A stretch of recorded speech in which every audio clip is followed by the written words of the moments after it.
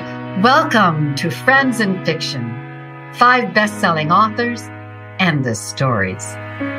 Novelists Mary Kay Andrews, Kristen Harmel, Christy Woodson Harvey, Patty Callahan Henry, and Mary Alice Monroe are 5 longtime friends with more than 80 published books to their credit. In 2020, they created Friends in Fiction to provide author interviews and fascinating insider talk about publishing and writing, and to highlight independent bookstores. These friends discuss the books they've written, the books they're reading now, and the art of storytelling. If you love books and you're curious about the writing world, you're in the right place. Hi, everyone. Happy St. Patrick's Day, but more importantly, happy Wednesday night, Friends in Fiction. I'm Mary Kay Andrews, and I'll be your host tonight. I'm Kristen Harmel. I'm Christy Woodson Harvey. I am Patty Callahan Henry. And Mary Alice is frozen and beautiful. Oh my gosh, she froze in a glamour shot. This is like an author photo. You gotta freeze at least with your not with your mouth like this. See, I freeze like this. I would be. That's how I always freeze. I'm so jealous. Freeze. Yeah. No, Patty Go on. the other day said, "I have a great idea."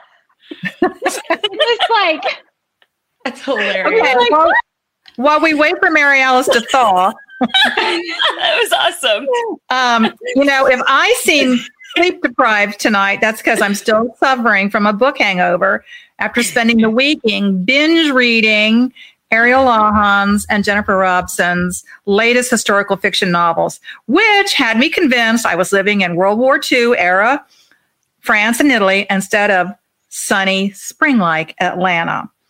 I know all of us, we can't wait to discuss these powerful books with both authors. I'm sure you guys have a lot of questions too, so drop those in comments, and I promise we're going to try to get to as many of them as we can. At Friends in Fiction, we love when our partners partner. Just like y'all do out there, you partnered and built a book club. You've made friends with each other. Well, now our partners have partnered. So this is what has happened with Mama Geraldine's and Page One. We are so thrilled to let you know that the April subscription boxes from Page One will include, guess what? Delectable cheese straws from Mama Geraldine's. So subscribe now and get in on this chance to support both of our partners. And remember, you can order cookies and cheese straws on the Mama Geraldine's website with a 20% savings with the code FAB5. Once you try them, you'll be hooked just like we are and just like Page One is. And speaking of Page One, Friends in Fiction, it is time to mobilize the troops. You guys know that Page One is our amazing partner. They have been nominated for the best book subscription box by USA Today and 10 Best. And they are currently sitting at number 12, which we think is completely unacceptable. They are not Page 12, they are Page One. And as a small female-owned business, they are number 1 in our hearts. So let's get out and vote. We want to come together and help them hit number 1 by voting every day until March 29th. We're going to put the link where you can vote for them on our Facebook page. But we love them and we want them to be number 1. So thank you to Page One for partnering with Friends in Fiction. And remember, you guys can get 10% off of subscriptions with the code FAB5. All right. So I know we just had Patty's big launch for Surviving Savannah last week. And if you weren't here for it, I'm telling you, you have to go back and watch that because, fun. There was Oscar-worthy acting, I think. But just fast forward through my parts. No, you were fantastic. I mean, nothing. I still have my beard sitting right here, though. So that gives you any idea. So anyhow, but our Patty has another surprise up her sleeve. It's the cover reveal for her glorious novel, Once Upon a Wardrobe. I am so excited for this book, and I know that you are all going to be so excited too. Patty, can you let our viewers in on this secret project you've managed to pull off? Absolutely. But first, I want to say thank you for last week. Y'all were incredible. I think every event I did, half of it at least was y'all, Friends in Fiction crew. And my Fab Five, it was an extraordinary week. But meanwhile, we always want you to be the first in the know. So are you ready? Because here is the cover for the first time on the internet for my winter book out in October called Once Upon a Wardrobe. Oh, it's so beautiful. It's so beautiful. I will be telling you so much more about it in the coming months, but this novel is very much a story about a story. The year is 1950, and the book, The Lion, the Witch, and the Wardrobe, has just come out.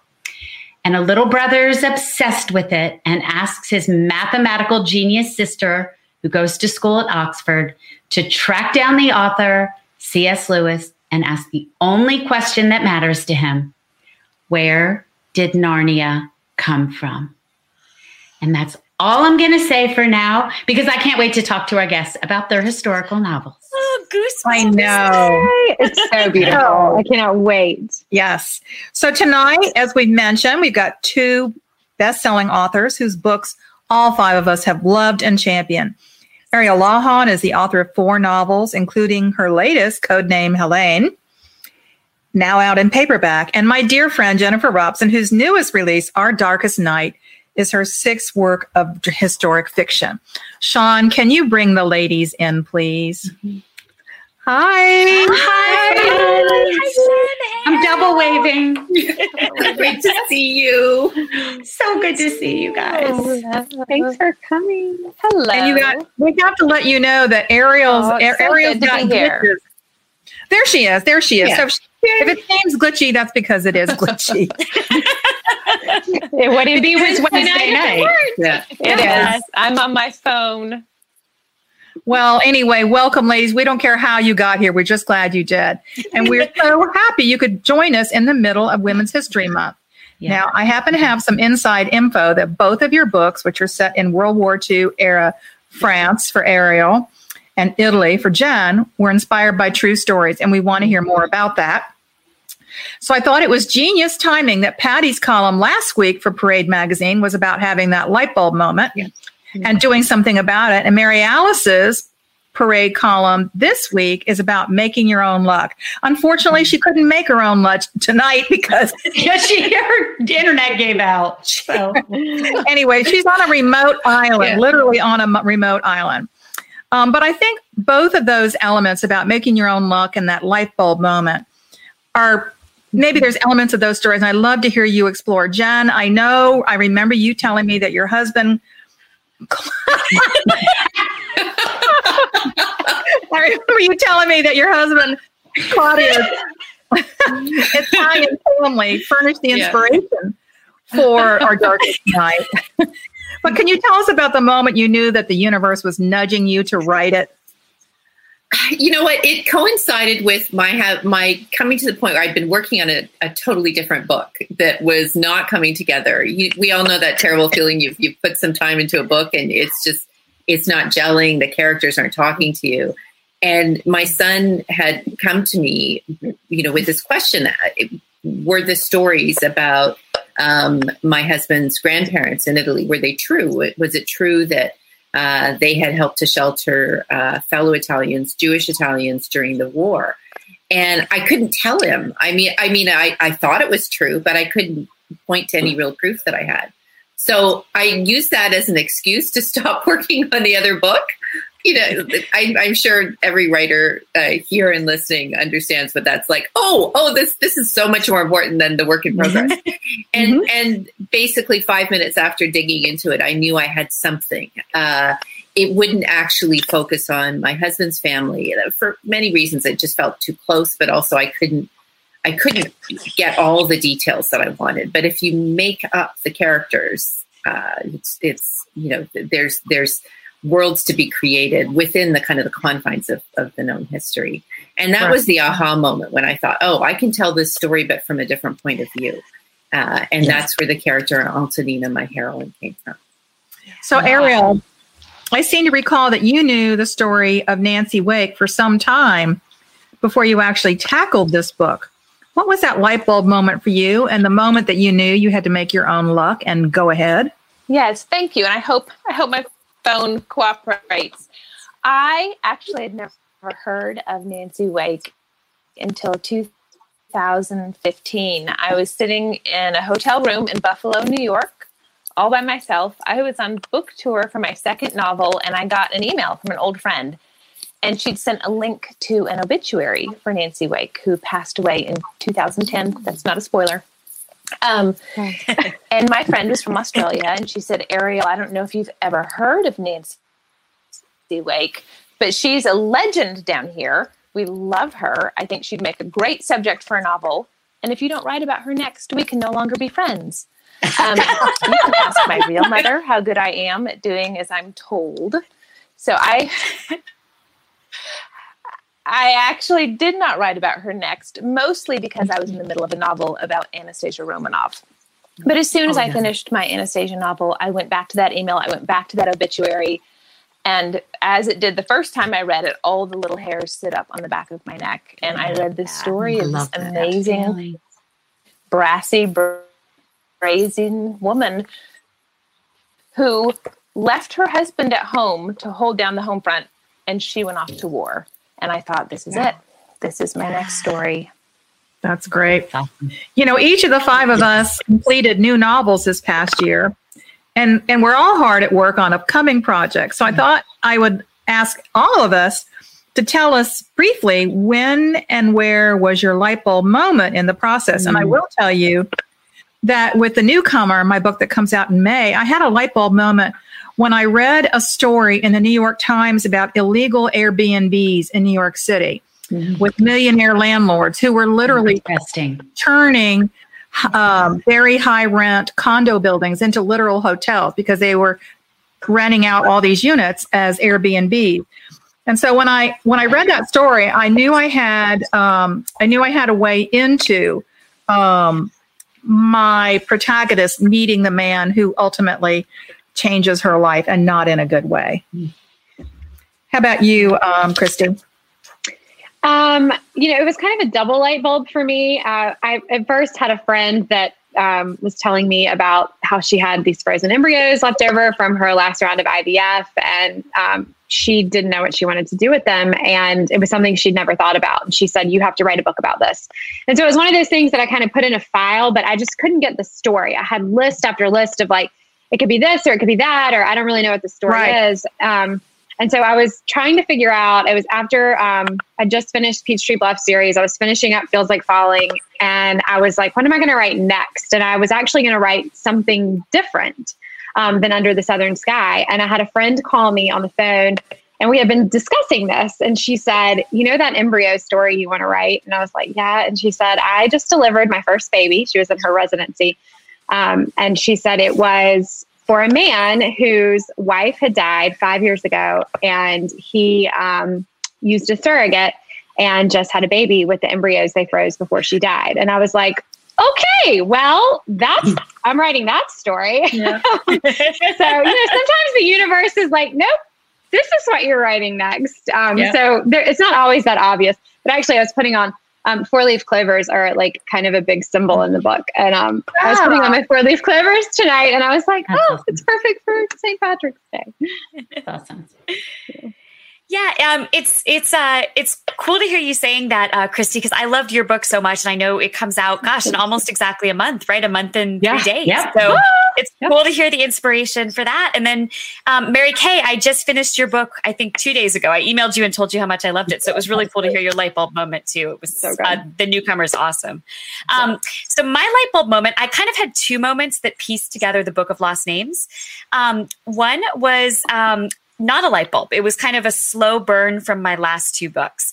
I began to really wonder who these document forgers were. I was talking about document forgers in both books about the French Resistance, but I had no idea how you got to be a document forger. Who did this kind of work? So that was this little question in the back of my mind. But I would say instead of a light bulb moment, I had a striking the match moment that lit that long fuse. And the striking the match moment was seeing an article in the New York Times, which my literary agent sent to me actually, about Nazi looted books and the search to return them to their rightful owners. And I read that and I thought that's the story to wrap around the story. And that's what I needed. It was like the final piece of the puzzle fell into place. So cool. It's such a good book. I'll tell you, I think tonight the on St. Patrick's Day, the leprechauns like to play tricks, and I think they're playing a lot of tricks. I apologize for disappearing so quickly. I'm back now, and I love being with y'all. Happy St. Pat's. Well, my light bulb moment always comes from nature. Y'all know that.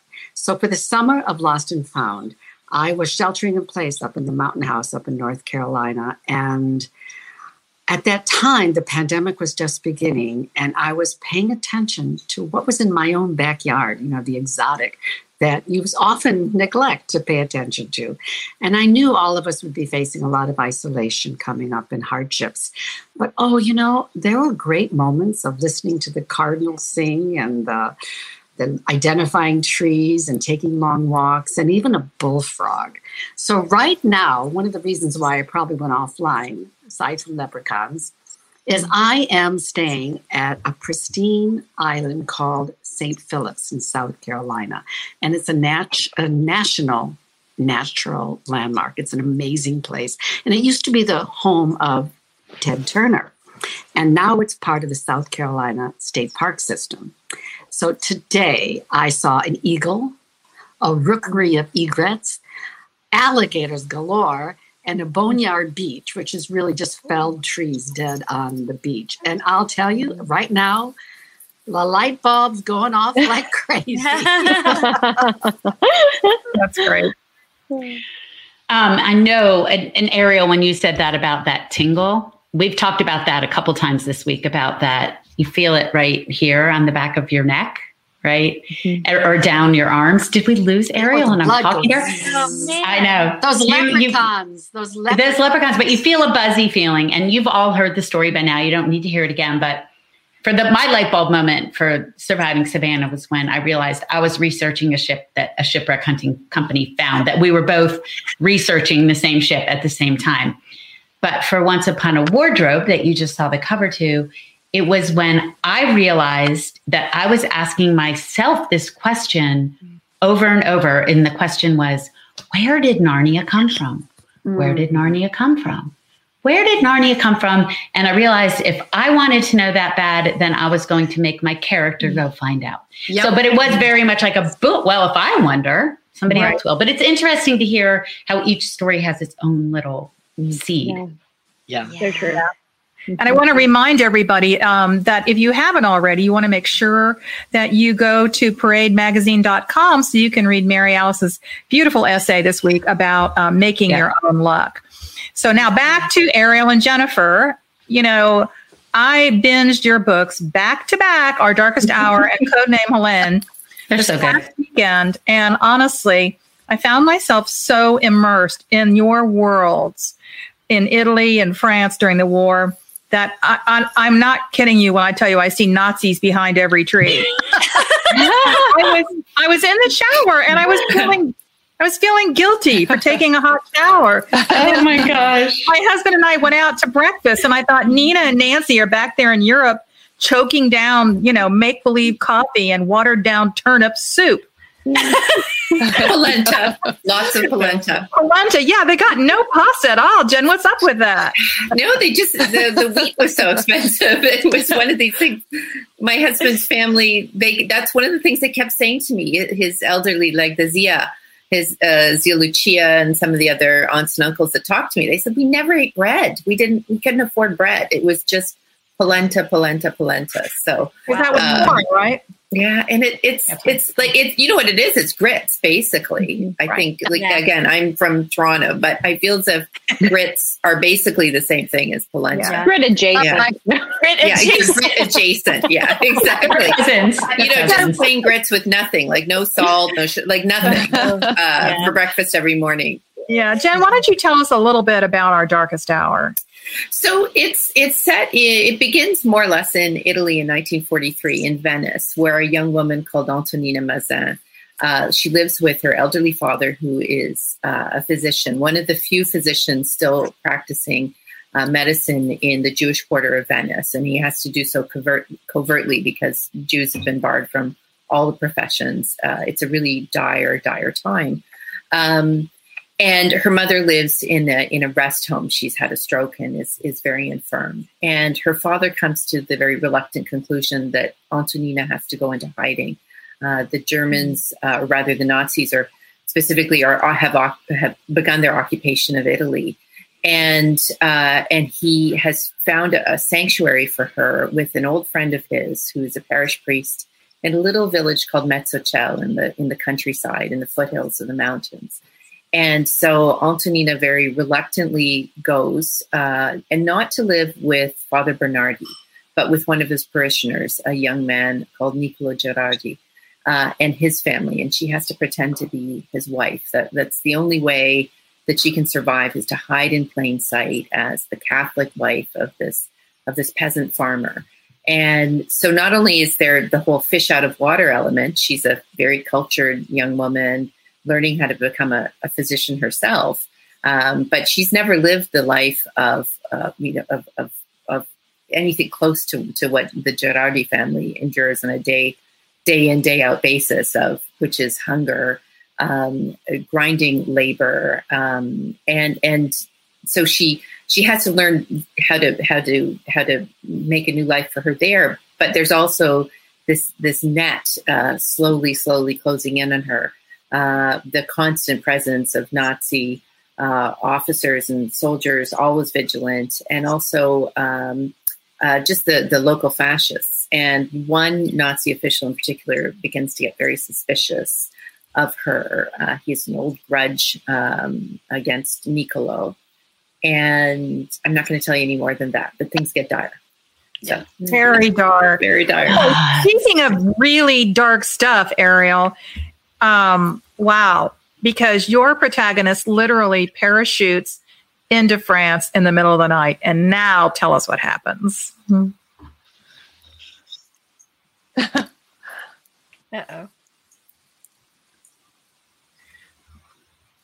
Uh-oh.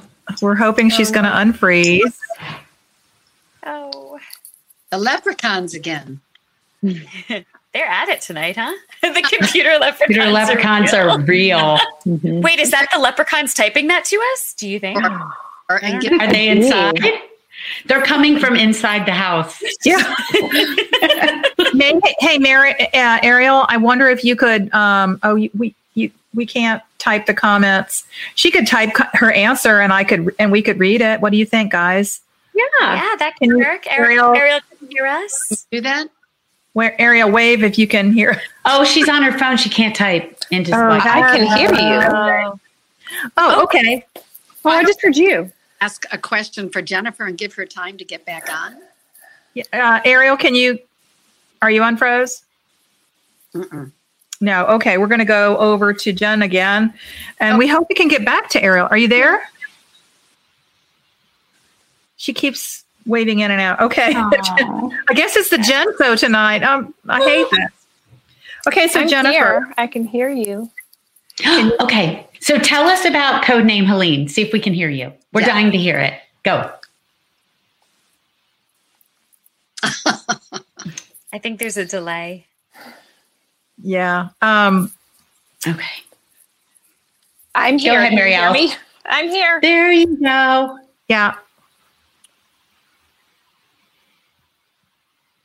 Well, I can tell a little bit about it. Maybe she'll come in a moment. So Codename Helene is about this amazing Australian woman, Nancy Wake. She is in Paris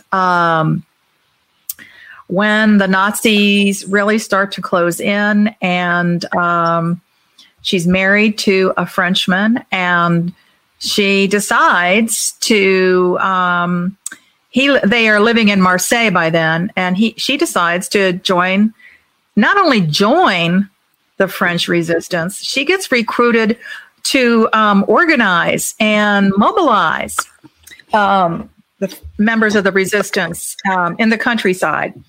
And she goes to England. She's working for the English. And she goes to England and parachutes in the middle of the night into the countryside in France. And it's only the second time she's ever parachuted. So it's an amazing, amazing story. And I hate that she is having problems. But we're going to go over to Jennifer. Mary Alice, you've got a question, right? Yeah, I do. And hopefully we'll see Ariel again in a minute. Jennifer, your previous novels were set in England and France, and they alternated between World War I and World War II. And so my question is, what sparked your fascination with that time period? And do you ever see yourself maybe moving into a novel set entirely in the contemporary time? Oh, good question.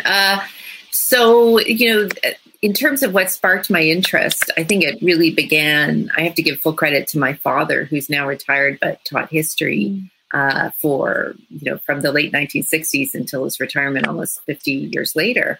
And he's now reluctantly, he did a kind of a semi-retirement just to see if he liked it, and he didn't really like it. And then he kept teaching for a while, and now he's fully retired. And so, the Great War, First World War and the Second World War were topics of conversation around the dinner table. And he was an incredibly talented teacher. He was the kind of professor who, if you ended up getting him in first year, your freshman year at college, you'd end up studying history. He just had that kind of magnetic appeal. And because I think he was always motivated by the stories of, again, the ordinary people who get caught up in extraordinary times. Yeah, and I think that's what sparked my interest in history. Now, in all fairness, though, when I started college, I did not plan on taking history or becoming an historian. I think I was having a little bit of teenage rebellion. And again, I had this incredible professor in first year, this amazing man called Paul Webb, where I went. I was at King's University College at Western University in Ontario. And he again sparked this just fascination. And so I went on and did graduate work that focused on the Second World War. And could you not hide your light under a bushel and tell us that you studied at Oxford, that you have a doctorate? Well, and that's how Patty and I can connect. I felt this connection with Patty initially, because here's somebody I can talk to Oxford about who kind of, not that other people don't get it, but there's something about the place that is really extraordinary. And I think on the cover of the new book, it's really, there's something, I don't know whether the picture is from Oxford necessarily, but it is. Yeah. And that's, having spent 4 or 5 winters there. I mean, it doesn't snow very often, but when it does, it's magical. It really does feel like you'll turn the corner, open a door, and there's Narnia in wintertime, right? That's wonderful. I love that. I love that. So it's just a lifelong fascination. And I had part of the gown, one of the points of view was set in the modern period. One of the characters, Heather, it was set in 2016. And I love doing contemporary parts, but I feel as if I just keep getting sucked back into the past. Wait, do you think you'll ever write about Oxford? Do you think you'll write about that? Yes. And I mean, there's parts, one of my previous books has parts of it are set in Oxford after the war is over. There's passages near the beginning and kind of flashback passages when the heroine, a whole, not a whole thing. I think there's, and maybe you'll just, I'll be inspired to write something that's fully set there. Who knows? I mean, it's just such a magical setting that, when you describe it, I think I've told you and Mary Kay that the story of how this was so this is probably 25 years ago, and I was working in one of the reading rooms of the Bodleian Library, and I was working on a very early clunky Mac laptop and typing away diligently, and I heard some strange noises outside in the quadrangle below. And I went over and looked down the quadrangle, and, bear in mind that after we all know this, you've spent a long time working on your writing or researching, you can feel a little kind of disconnected from the world, right? I went over to the window and I looked down, and everyone in the quadrangle was wearing 18th century clothes and wigs. I was like, but I had a moment for a second thinking, have I gone back? There been some kind of time slip thing? And then I looked back and my laptop was still there. So I thought, okay, I'm not going to panic too. I don't think that's really happened. And only when I went back to kind of looking out the window did I see the film apparatus. And it was actually, they were filming The Madness of King George. there. But for a moment, I really did think, because Oxford's the kind of place where you feel the past is so present. It's over. It's all tangled up together. Yeah. Jennifer, And we were talking about light bulb moments. Maybe that was a light bulb moment for time travel. Maybe. Yeah, I mean, I think, because I would have moments, I'd be sitting at my tutor, I was at one of the newer colleges called St. Anthony's, but he was at Merton College, which arguably is the oldest of the colleges, although they fight over it a little bit over which one, was founded early, at the earliest date in the 1100s or whatever. But, and just walking through Merton, for example, and looking around and thinking of buildings that were built before, it just like 1,000 years ago would so be inspiring. Very inspiring. Yeah. Humbling too, I have to say. Oh, yeah. So kind of continuing on that train of thought about time periods. And Mary Alice asked about writing about World War II. Ariel, can you hear us? Are you with us enough to hear us now? Oh, yay! Perfect. Well, so I have a question for both of you, because both of these books that you have both written are about World War II, and I write about World War II also. I'm curious to hear what you both think about why World War II seems to be resonating so powerfully right now. I mean, I just feel like World War II, and you've both written about other time periods as well, but it does feel like World War II is kind of having a moment. Do you agree? And if so, why? Ariel, do you want to start? Yeah, absolutely. And thank you. Hopefully everything works this time. I think this is apropos for 2021, Yes. A glitchy year already.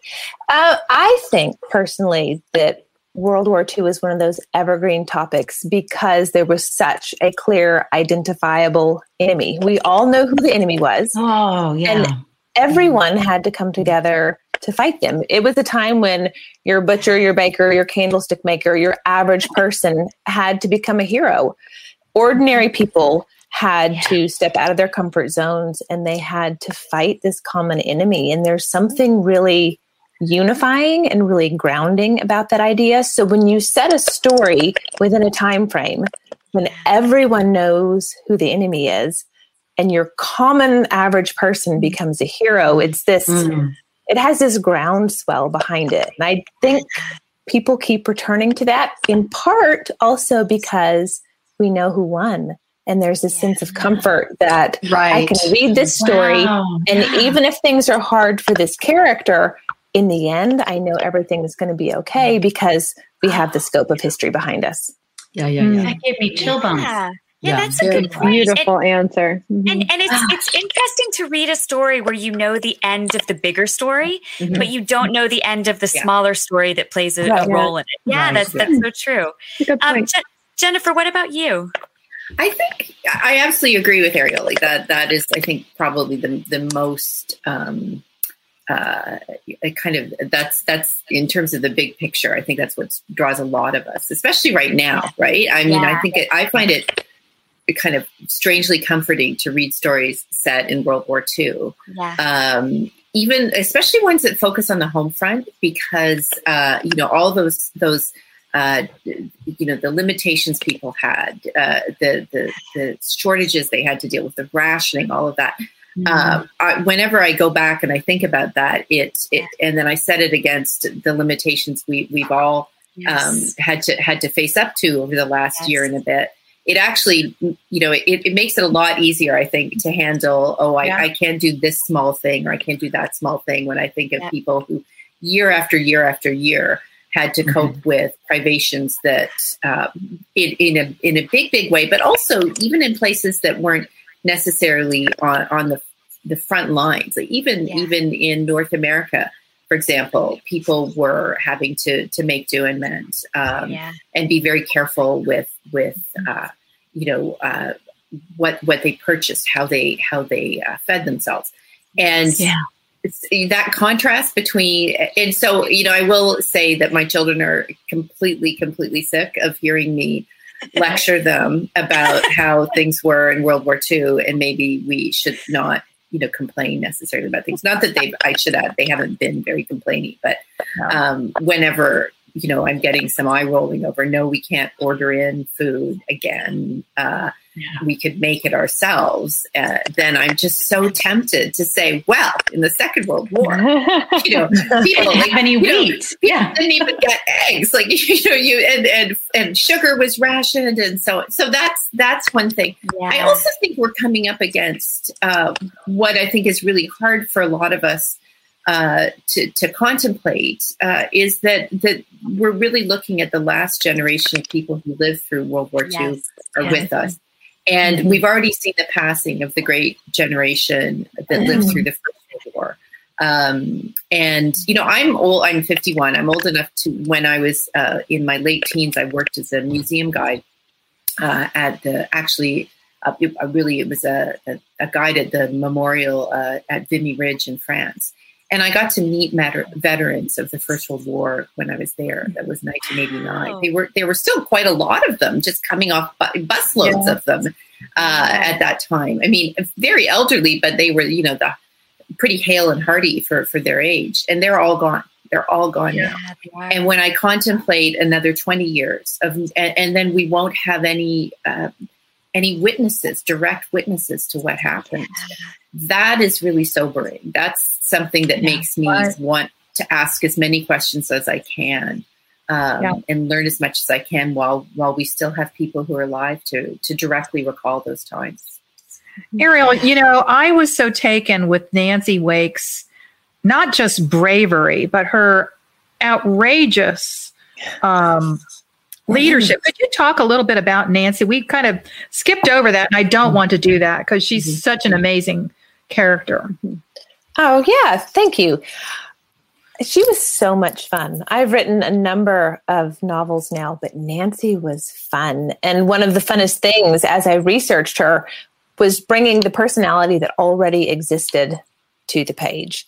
This was a woman whose husband, in the early days of their marriage, taught her to drink and to curse like a sailor, specifically so that the men of France would not be able to take advantage of her. And she did not know this, but going into battle many years later, when she was a military leader, those skills helped her keep control of the 7,000 French resistance soldiers that she was in charge of. They would argue with her, and she could berate them better than their mothers. They would try to take advantage of her in negotiations for weapons. They would try to outdrink her, and she was always the last man standing. And she wore red lipstick into battle. She was the lone woman in a forest filled with 7,000 Frenchmen. And this was a woman who led those soldiers into battle against the Germans on the eve of the war. And you don't run across those type of women very often in life. And I remember in the early days of writing this story, as I was researching Nancy, she'd kind of left her way into a reporting job for Hearst newspapers. And one of her first assignments was to go interview the newly appointed chancellor, Adolf Hitler. That was one of her first assignments. But you fast forward 10 years later, and she kills a Nazi with her bare hands. So how does a woman, a young woman, go from being a green journalist to a seasoned warrior? And it was that transition that I was really fascinated with. How does this woman become that woman? And for me, at the heart of the story, that's what it was. How do you take a young Australian expat and turn her into one of the most decorated women of World War II? Wow. Yeah, you had me wanting to read her autobiography, which I know you studied. You have great footnotes, by the way. Oh, thank you. Yeah. Okay, so you all know that as part of our mission, when the five of us started Friends in Fiction almost exactly a year ago, a big part of our mission was to support independent bookstores. Tonight, we're spotlighting Parnassus Books in Nashville. I know that is Ariel's hometown bookstore. So if you'll use the code FriendsFiction10, you can receive 10% off on featured titles, including new and recent books by Ariel and Jennifer, as well as those of all five of us. Now, Ariel, I know Parnassus is located in Nashville, where you live. Can you tell us a little bit about what makes that store so special to you? I mean, it's close. It's the only independent bookstore that we have. And of course, it's owned and operated by Ann Patchett, who's amazing. But it's also co-owned and operated, I should say, by a woman named Karen Hayes. And she was in sales for Random House, I believe, for a long time. And they work the store together. And I know everyone knows about Anne and has read her books, and she's wonderful. But if you ever get the chance to go in, visit with Karen as well, because she is a book maven, and she's wonderful. And she's the exact kind of person you want in your local bookstore. She's passionate about books and authors and the art of book selling and the art of running an independent bookstore. And together they make this really phenomenal powerhouse. That's so cool. And every time I come, the first thing we do is go there together. But so we talk about research a lot, you and I, when we're talking about our books and how to research and about the balancing act. And I know you had to retrace, because I went through it with you. Nancy Wake's journey from Paris to London, back to Marseille, and then to the forest of a name I can't say, Ardennes. The Auvergne. Thank you. So I've seen your wall, and anybody who follows Ariel on Instagram has seen her wall in her office. Behind her she pastes pages of her manuscript to the wall. So do you research that way? Do you research in chunks? Like, do all the research and then write, or do you integrate them together at the same time? All of the above. I usually start with the research, and I read as much as I can about my character, the time frame, the setting, usually until my brain is so full I can't hold another fact. And then I begin to write. And from that point on, if I need something, once I begin the writing process, I will put it in brackets in the manuscript, find out such and such, the French word for pantaloons, or whatever it is I need. And then I'll come back to it the next day when I sit down and write. But my wall, you can't see it right there. It's pages of the manuscript that I'm working on, that I'm trying to make better. It's pictures, it's bits of research. Right now, it looks sort of very much Russell Crowe circa A Beautiful Mind. It's a mess. There's red string connecting this idea to that idea, and pictures and character profiles. Sometimes I just have to see it. And when I get to the point of my novels and I'm deep in it, if I sit at my desk and I look directly at its physical representation, it helps me when I open the Word document, when I begin to write. Wow. I love that, because we're always talking about how to integrate the research without falling down the research rabbit hole. Jennifer, I know you go through the same thing. So we all do, all 6 or 7 of us. And so then you always have got, Ariel, this great way of knowing when to stop the research and when to start writing and when to dive back in. And so I wanted to know how you did it, up front or behind, or. Oh, my theory on suffering as you write. Yes, that's what I'm getting at. You have to pay up front. Tell us your theory. Most writers know that you're either a pantser or you're a plotter. It's what we call it. You either write by the seat of your pants, which means you sit down at the computer and you go and you have so much fun and everything is a discovery. Or, like me, you research up front and you plot up front and you know where everything is going and you build the story meticulously on the front end. That is what I do. I enjoy that. It works for me. And I think you're one or the other. There's no point fighting it. You do one or the other naturally. But what most people never tell you is you're going to suffer either way. My friends that are pantsers do most of their suffering at the tail end of a project. They do it in the edits and the revisions when they figure out, I have 57 threads and none of them are connected. Yep. The Jennifer, are you a pantser or a plotter?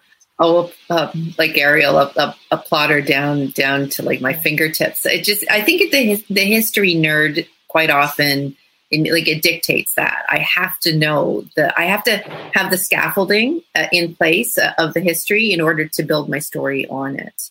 And so I tend to I do the whole, the layered research, just digging. And I typically reach a kind of a tipping point where, like Ariel said, my brain feels so full that I can't really absorb any more. And then I just have to. And also there's also that those handy deadlines that your editors will occasionally send an email saying, "So, how's it going?" And that's usually the point where I think, "Oh God, I when does this due again? Oh Lord!" And then I'll plunge into the writing. But I always have these moments where I have to stop. Or I try not to stop, but I make notes for myself. And it's more the detail-y things that I pick up at that stage.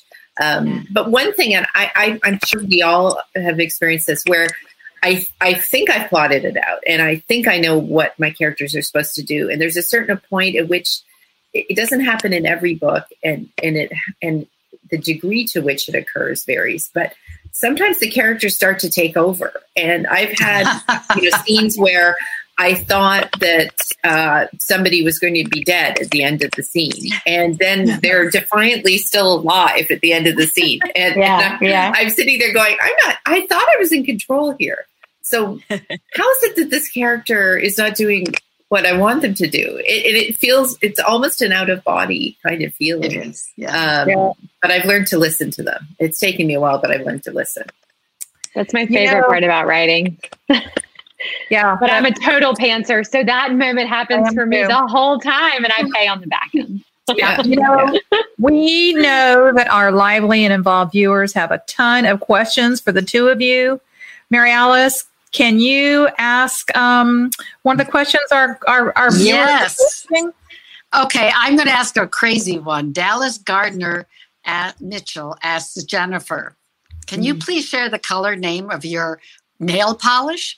Oh, this color. You know what? I don't know what it is. I had it. I as a treat. It was my little girl's birthday of last week, and we were able to go and get our nails done very carefully. Toronto's still under kind of a modified lockdown, but you can. We actually happened to be out of town, and so we were definitely obeying all the rules. But we had these done, and I don't know what it's called. It was one of the OPI. Is it OPI? Well, I have OPI to say, colors? I agree with her. I'm very jealous. I haven't had a mani-pedi in forever. Yeah. It was like we were in a full kind of gear, and the only thing that was poking through the little shield were our hands. The first, and it was quite shocking the state that my hands were in. I have to say. Thank you. I have a really fun one. I love this. So Erin Rowe wants to know, have you ever had a light bulb moment to write a story while researching? And while researching, you have another light bulb event for a different book. Okay, so the question is, do you stop one and start the other, or do you keep going? I have a good story for you on that. Oh, good. Yeah. So not codename Helene, but the novel before that is called I Was Anastasia. And it's the novel I never meant to write. I was deep in the process of beginning a book about Alcatraz. And it was a Friday afternoon. I had all my research material. I had most of the book plotted out. I had not started writing. And I was on the internet looking for something. I don't even remember what it was to do with my Alcatraz novel. And I randomly I just fell down a rabbit hole, and I came across this detail about this woman floating in a canal in Berlin 2 years after the Romanov family was murdered, and how this woman went on to become the most famous imposter of Anastasia Romanov, or so she was called. And again, all the little hairs sit up on the back of my neck. So I emailed my literary agent and I said, this just happened. This idea is great, but I need you to tell me to get back to work on the thing we all agreed that I was going to write next. So just tell me to stop it and I'll refocus on the other thing. And she responded right away. And she said, I think we need to talk to your editor.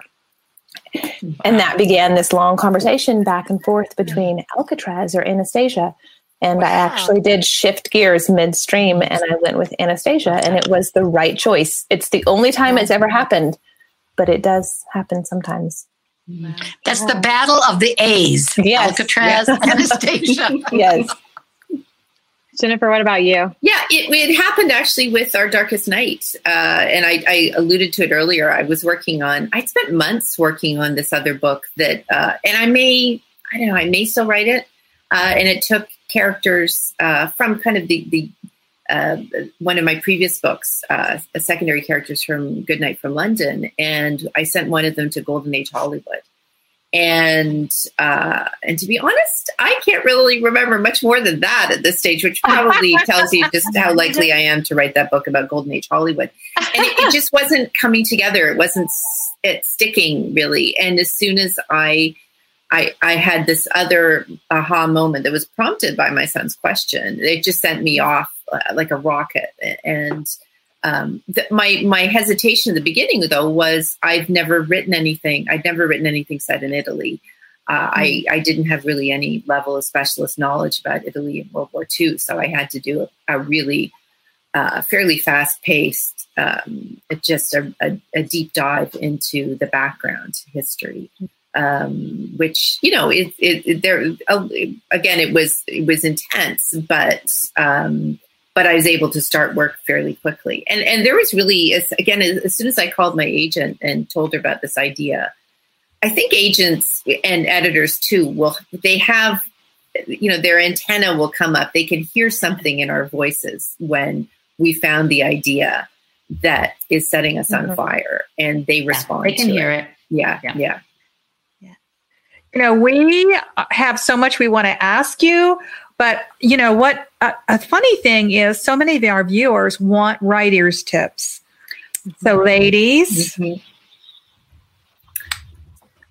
I have one that I think I almost alluded to a minute ago, and then I pulled myself back, which is when I'm on a roll writing, and again, so many of us, you're pushed and pulled in every direction, and especially when you're at home and everybody's in the same house as you, and how to focus, right? And if you're on a roll, you have to respect the roll and don't let yourself be pulled out of it. And I don't know who told me this, but this is years ago, and I do it all the time. If there's something I don't know as I'm writing, and it's either, say, it's an adjective that I can't think of, or it's a detail or a date, or just something that can be filled in later. I put T and K next to each other, TK, which is a copywriter's term, but it has the great advantage of not appeering anywhere else. The two letters T and K don't appear anywhere else in conventional English next to each other. So if you type in TK, it's very easy to find later on, and you keep going. And so then later, once one of the kids has come in and interrupted you, or the phone rings or whatever happens, and you've lost your stream of being in the moment, you can come back later and fill in the TKs. But that role you're on, you haven't interrupted, and that's I feel honestly sometimes that's the only way I can get books done on deadline, is just to let myself go and then pick up the little bits later. And sometimes you'll realize you didn't need that little bit, like that, whatever that detail was, you would have otherwise spent 15 minutes, an hour a day chasing down. You don't actually need that detail. Right. How about you, Ariel? You have a quick tip for us? Yes. My best writing advice is the advice I tell myself every single day, which is finish the book. There is no finished book without the finished book. There is no book deal without the finished book. There is no career. There is no really fun time on Friends and Fiction without the finished book. And it is the first and most vital stage. And you never finish. Every time I start over, finish the book, Ariel. That's your job. Yeah, I like that. I'm going to put that in calligraphy on my room. I think our agents are going to send us an email all tomorrow morning with that piece of advice. Finish the book. Finish the book. You cannot go wrong when you finish the book. I love it. Exactly. So I know the five of us, and you too, Ariel and Jennifer, have groaning to be read shelves on our nightstands. But what are you both reading and recommending right now? I am recommending this lovely book, An Unexpected Peril by Deanna Rayburn. It is book 6 in the series, and the series is called the Veronica Speedwell series. It's set in Victorian England, and she is a lady detective way of reading.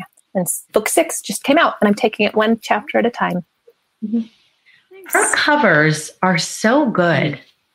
I'm always a bit envious of her cover. Yeah, they always have that really nostalgic feel to them. How about you, Jennifer?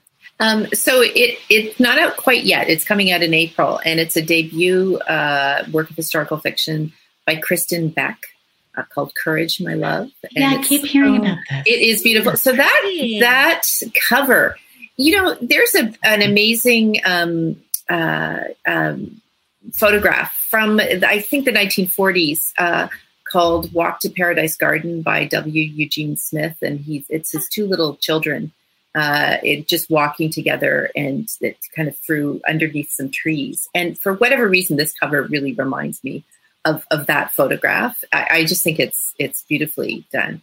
And so it's set in Rome. It's 2 very different Italian women.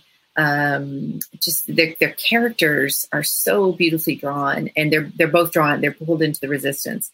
But I have to say, when I read it, I know Kristen, but I thought, well, maybe she's Italian in background. Maybe her family's Italian, or she there's some connection, because the Italian women in particular were so convincing and so real to me.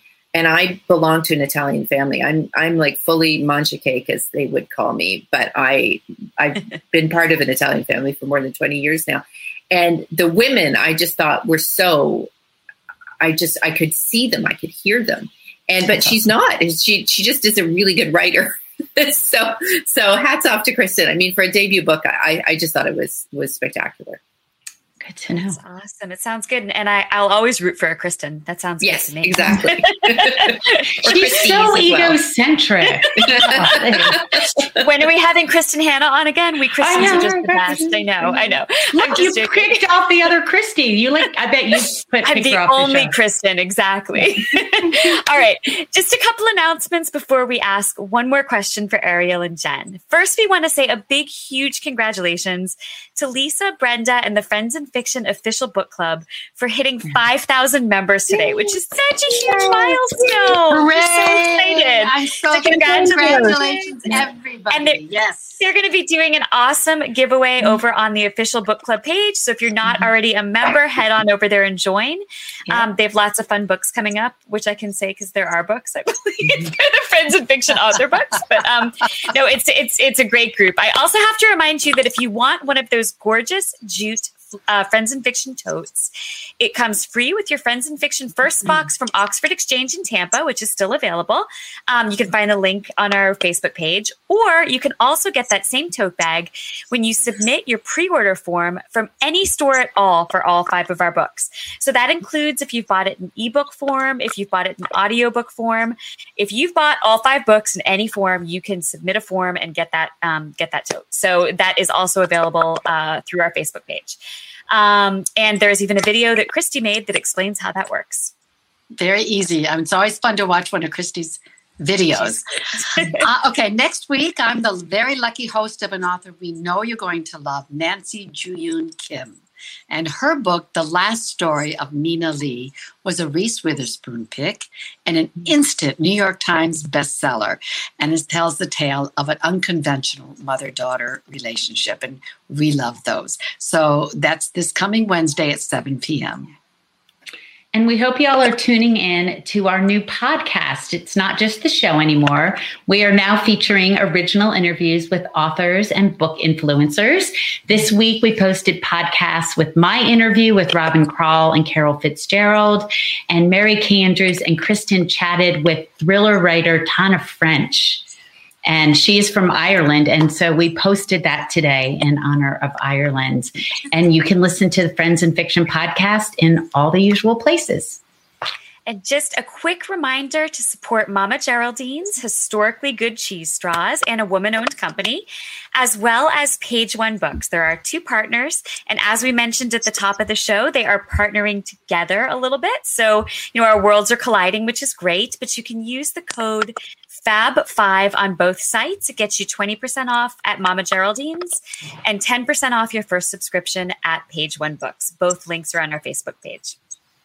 Okay, ladies, Jennifer and Ariel, in both your books, you acknowledge what seems like a pretty powerful and amazing circle of writer pals. Yeah. And the five of us on Friends of Fiction have relied on each other and you, Ariel, for support during the pandemic. So I want you to talk a little bit about how your writer friends have lifted you up during this time. Do you have meetups, rituals? Jennifer, you want to go first? I have a text thread. I have actually multiple text threads with my group of writer friends. We unofficially call ourselves the Coven, which people have looked at us like, oh, really? And we're all based in the kind of the Toronto area. And there are women in the group. Karma Brown, whose amazing book Recipe for a Perfect Wife was a big hit last year. She's part of the group, and Marissa Stapley, and just it's I've just found having people who understand the weirdness that goes on in my head as a writer is wonderful. Friends in general have been really what's kept me going this year.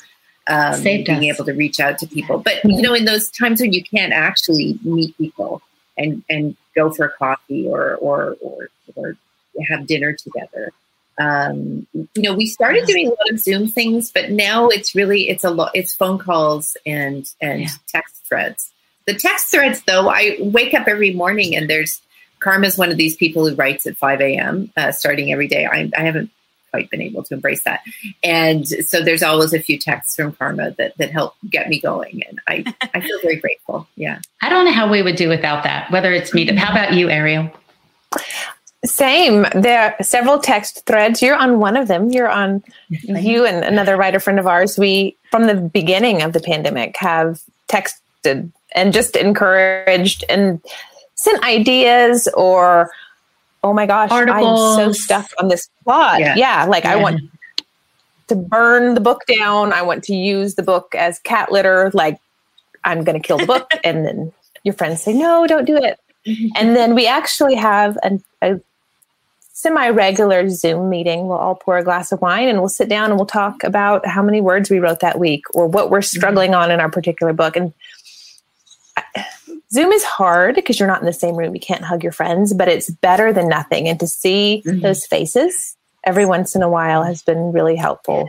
So I think we're all doing what we were doing before. It's just forced us to use our technology more. We're all clinging to our writer friends and trying to keep our communities intact and remembering that we're not alone, even though we have been alone. Yeah. Or in my case, in a house with 4 teenage boys. Yeah. Oh my God, you are challenged. I thought just having one teenage boy was enough to break me, but 4, wow, that's you deserve all the gold stars. Yeah, not to resort back to the. I like their dad a lot. That's the only reason I'm still sane. That's awesome. That's awesome. Last week we were all about the ship puns, but really, I think we all are clinging to each other because we are each other's life raft. 100%. I can't believe it's that time already. I know we all have a ton of questions we wanted to ask you to.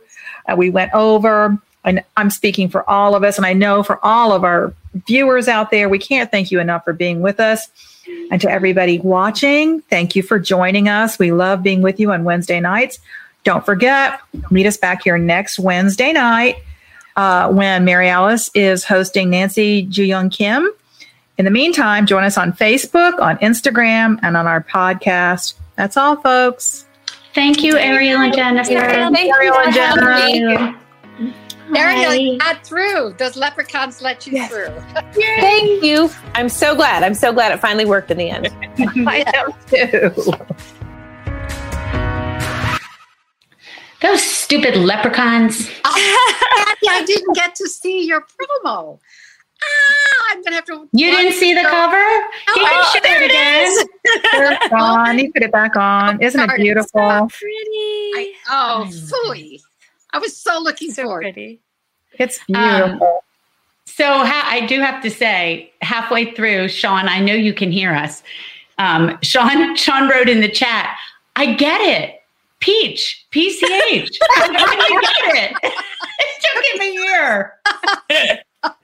I'm smart. Look. You want to hear? least I'm smart. You know, Tom and I were at lunch on the Tybee. There's only one really island hangout place for lunch. As far as we're concerned, it's Sunday Cafe. So we were there, and an old friend came by the table and said, do you know how old I was when I figured this out? And we're like, okay, what, Ron? He said, I was 78 years old when I figured out that I'm mad, damn it, is the same backwards as forwards. I'm mad. Oh my gosh. I never figured it out. I was 66 years old when I found out. I'm mad, damn it. That's fun. That was fun. They are so interesting. I mean, they're so interesting. I hate that Ariel had problems, but at least we got to hear from her. I know. I had so many more questions I would have liked to have asked. You know, when Jen was talking about the age of the greatest generation, how old they are, these World War II vets. Tom and I, a few years ago, there's a great World War II museum in New Orleans that Tom Hanks actually helped fund. Oh, wow. Yeah. And the day we were there, and I guess a lot of days, maybe before COVID, they have World War II vets sitting at tables with their scrapbooks. That's awesome. And usually with their caregiver, they're in wheelchairs or on walkers, but they're sitting at tables. They have their scrapbooks from the war, and people could sit down and ask them questions. That's amazing. And this is something, Kristen, you really should do. I took a riverboat cruise from Paris to Normandy, which we did too. Awesome. Oh, you've done that too? That's cool. Yeah. And when we were in Normandy, we actually saw the Normandy beach and that were bombed. And then we had a special ceremony for a number of World War II vets who had taken the cruise just to go. Wow. They were so moved to tears by being there. And the gratitude of the people in Normandy, it was so, to this day, still found that I was so moved. I had no idea. Kristen, you've got to take that cruise. It's just from Paris to Giverny. When cruises are safe again. Yeah, exactly. We were there on 4th of July, actually. And so they had... how patriotic. Yeah. Wow. A lot of the houses that we passed were flying American flags. Oh, that's so cool. That's awesome. So cool. Yeah. The summer I lived in Paris, I was like 22 or 23. And there was this young man that I was dating at the time, young French man.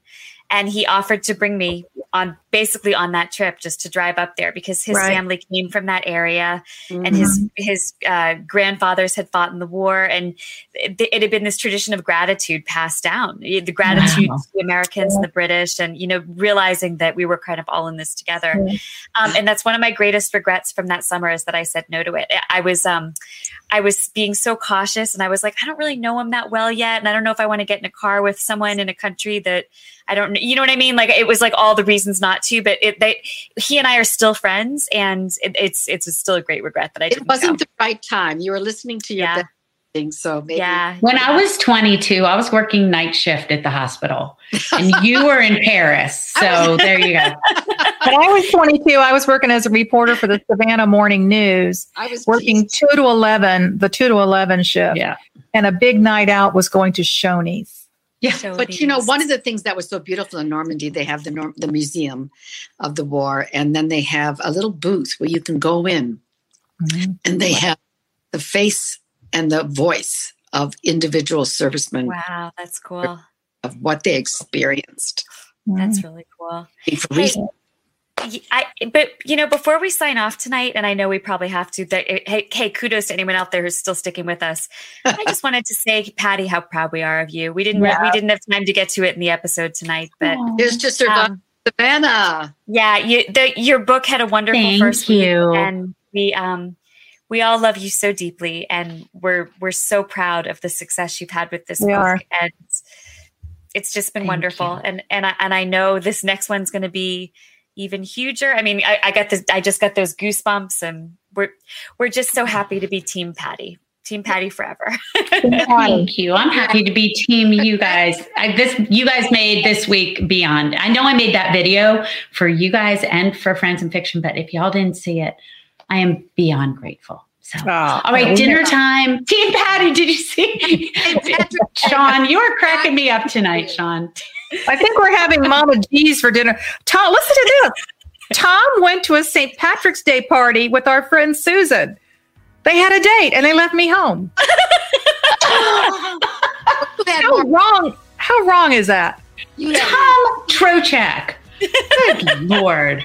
We're going to have a little chat with him. All right, guys. You're back. Love you guys. Happy St. Patrick's Day. Good night. Yes. Good night. Good night. Thank you for tuning in. Join us every week on Facebook or YouTube, where our live show airs every Wednesday night at 7 p.m. Eastern Time.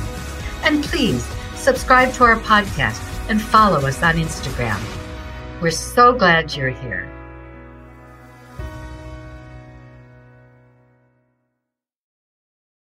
Produced by Audavita Studios. Connect your voice to the world.